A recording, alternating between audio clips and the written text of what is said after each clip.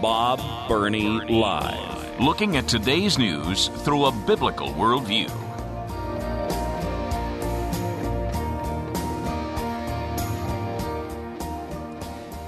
How many times have you heard me say, if you follow biblical principles, you have clarity? You know, right from wrong, goodness from evil. You may not even like it, but if you follow biblical principles, at least you have clarity. You know what a man and a woman is. You know what marriage consists of. The Bible is just filled with clarity about what is right, what is wrong, what God approves of, what God condemns, what God expects, what he doesn't expect, because he is our creator, and because he is the creator, he has every right to make the rules. He has every right to make the rules. But when you reject biblical principles, and by the way, we could call them natural principles, because nature and biblical truth are synonymous, because God created nature. So if it's natural, it's biblical. So if you don't want to say biblical principles, just say natural principles. When you reject those, you have nothing but chaos and confusion. So on one hand, you have clarity, following God, God's principles, believing the Word of God. And when you reject those, you have absolute, total chaos. Can I give you an illustration of this? Here is an op-ed piece from a gentleman. His name is not really important, but what is it? Well, anyway, his name is not important. But he gave this op-ed piece to a publication called The Business Insider. Here is the headline. All right, here's the headline from this gentleman. My wife is bisexual and non-binary, and my daughter is transgender. My queer family helped me better understand myself and my masculinity. First, my daughter came out as transgender, then my bisexual wife came out as non-binary. As the only non-queer person in the family, I often feel left out by their shared experience. But my queer family has taught me a lot about myself and how masculinity can be less restrictive. This is not a parody. This is not made up. This guy is actually writing this. In it, he talks about when his daughter invited his wife to go see a queer comedian, and I don't recognize the name and I don't want to give him any publicity. He says, my wife was thrilled when the daughter wanted her to go see the queer comedian. Our daughter still lives with us, but that's not important. Okay, let me jump over. Let's see. He goes on and says, my daughter is transgender, and my wife is bisexual and non-binary. As the boring cisgender straight guy in the family, I just don't get some aspects of queer culture. I try to take an interest, but I'm grateful to be outnumbered in my family by the other demographics. When you share a family with queer people, your understanding of love becomes more expansive, as does your understanding of yourself. Are you following me here? He is cisgender, which means he's straight. He's a guy, thinks he's a guy, knows he's a guy, but he's the only one in the family who knows what he is and who he is. He's the only one. But he feels like he's the weird one. He's the strange one. And it took a non-binary bisexual wife and a transgender daughter to teach him about himself. That's what he's saying. And he goes on. Our daughter came out as bisexual in middle school. In high school, she reassessed and came out as trans and lesbian. Shouldn't that tell you something right there? She has no idea who she is or what she is. She's confused. Her dad thinks this is wonderful. I have a terribly, horribly confused daughter who doesn't know whether she's bisexual, trans, or lesbian, and I just think it's wonderful, and I'm learning so much from her confusion. My daughter is confident. She's happy. She has queer friends. And says, okay. And then he says this. My daughter coming out as trans prompted my wife to think about her own gender. Did you get that? My daughter coming out as trans prompted my wife to think about her gender. She has since come out as non-binary, though she has retained she and her pronouns.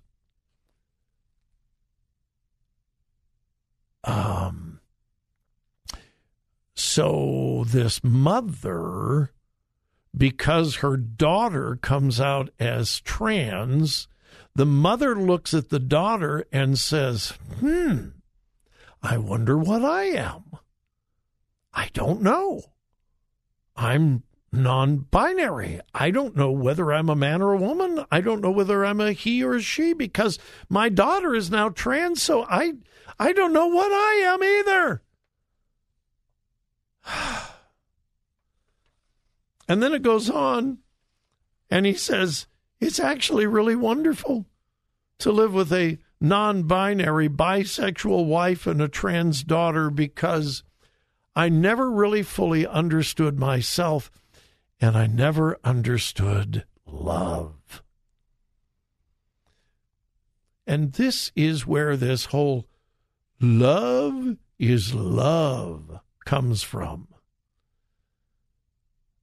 The whole story is of absolute chaos and confusion. Towards the end, he says, I'm not queer, but there's nothing like having a queer family. To teach you that straight and or masculine honor is a burden that you can happily dispense. Yeah, being masculine is a burden. How did this man learn that being a man is a burden? By having a trans daughter and a non-binary bisexual wife. So he has learned that being a real man and being masculine is bad. It's a burden. And so he doesn't want to be masculine anymore. He is actually admiring the total confusion of his wife and his daughter, and he's literally saying, I wish I could be as confused as they are, but I'm not. I'm a man. How can I become confused too? It would be so wonderful to live a life of chaos and confusion like my daughter and my wife. He's not done. Queer children can be a support for parents. I thought it was supposed to be the other way around. You know, parents are to be a support for... No, not if the children are queer. Then you have to change your parents. When I appreciate my kid for being who she is, I can't help but be more comfortable with who I am. My wife and my daughter taught me that. This is one of the most blatant illustrations of the unbelievable confusion that this whole gender controversy is bringing about. Where people, and that's why transgenderism has become a social contagion. It's become a fad because it is now desirable to be confused. It is not desirable to know who you are, what you are. It is desirable to not know who you are. And you're not really important unless you're totally, absolutely confused. And if you're totally, absolutely confused, then you are important. So let's all be totally confused. This is a culture unhitched from any kind of biblical worldview and moral compass. This is where the liberal left and secularism has taken us.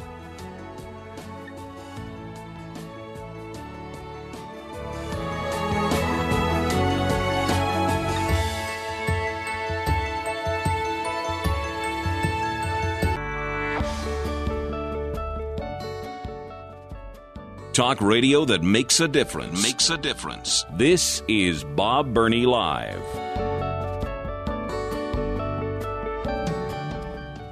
We spend a lot of time on this program talking about the transgender movement, and the reason is because it is so unbelievably dangerous. I am absolutely convinced, and I will continue to say it, we will come to the time, and I hope it's very soon, that the medical community and the psychiatric community will look back on the whole transgender phenomenon with horror and recoil and say, what were we thinking? Similar to lobotomies and shock treatment, bloodletting, and many other things that were absolutely settled science at the time, and now we look back on them with horror. And we shake our heads and say, how could they do that? If someone is experiencing mental issues and emotional issues, how do you just remove part of their brain? How do you do that? Well, because at that time it was settled science. How could you drain somebody's blood so much so that people died? I don't know whether it's ever been confirmed, but many, many people believe, since this is President's Day, that our first president, George Washington, died because of bloodletting. They let out too much blood, but at that time they believed there was bad stuff in the blood. And if you let the blood out, you let the bad stuff out. Well, they bloodlet George Washington, and he died.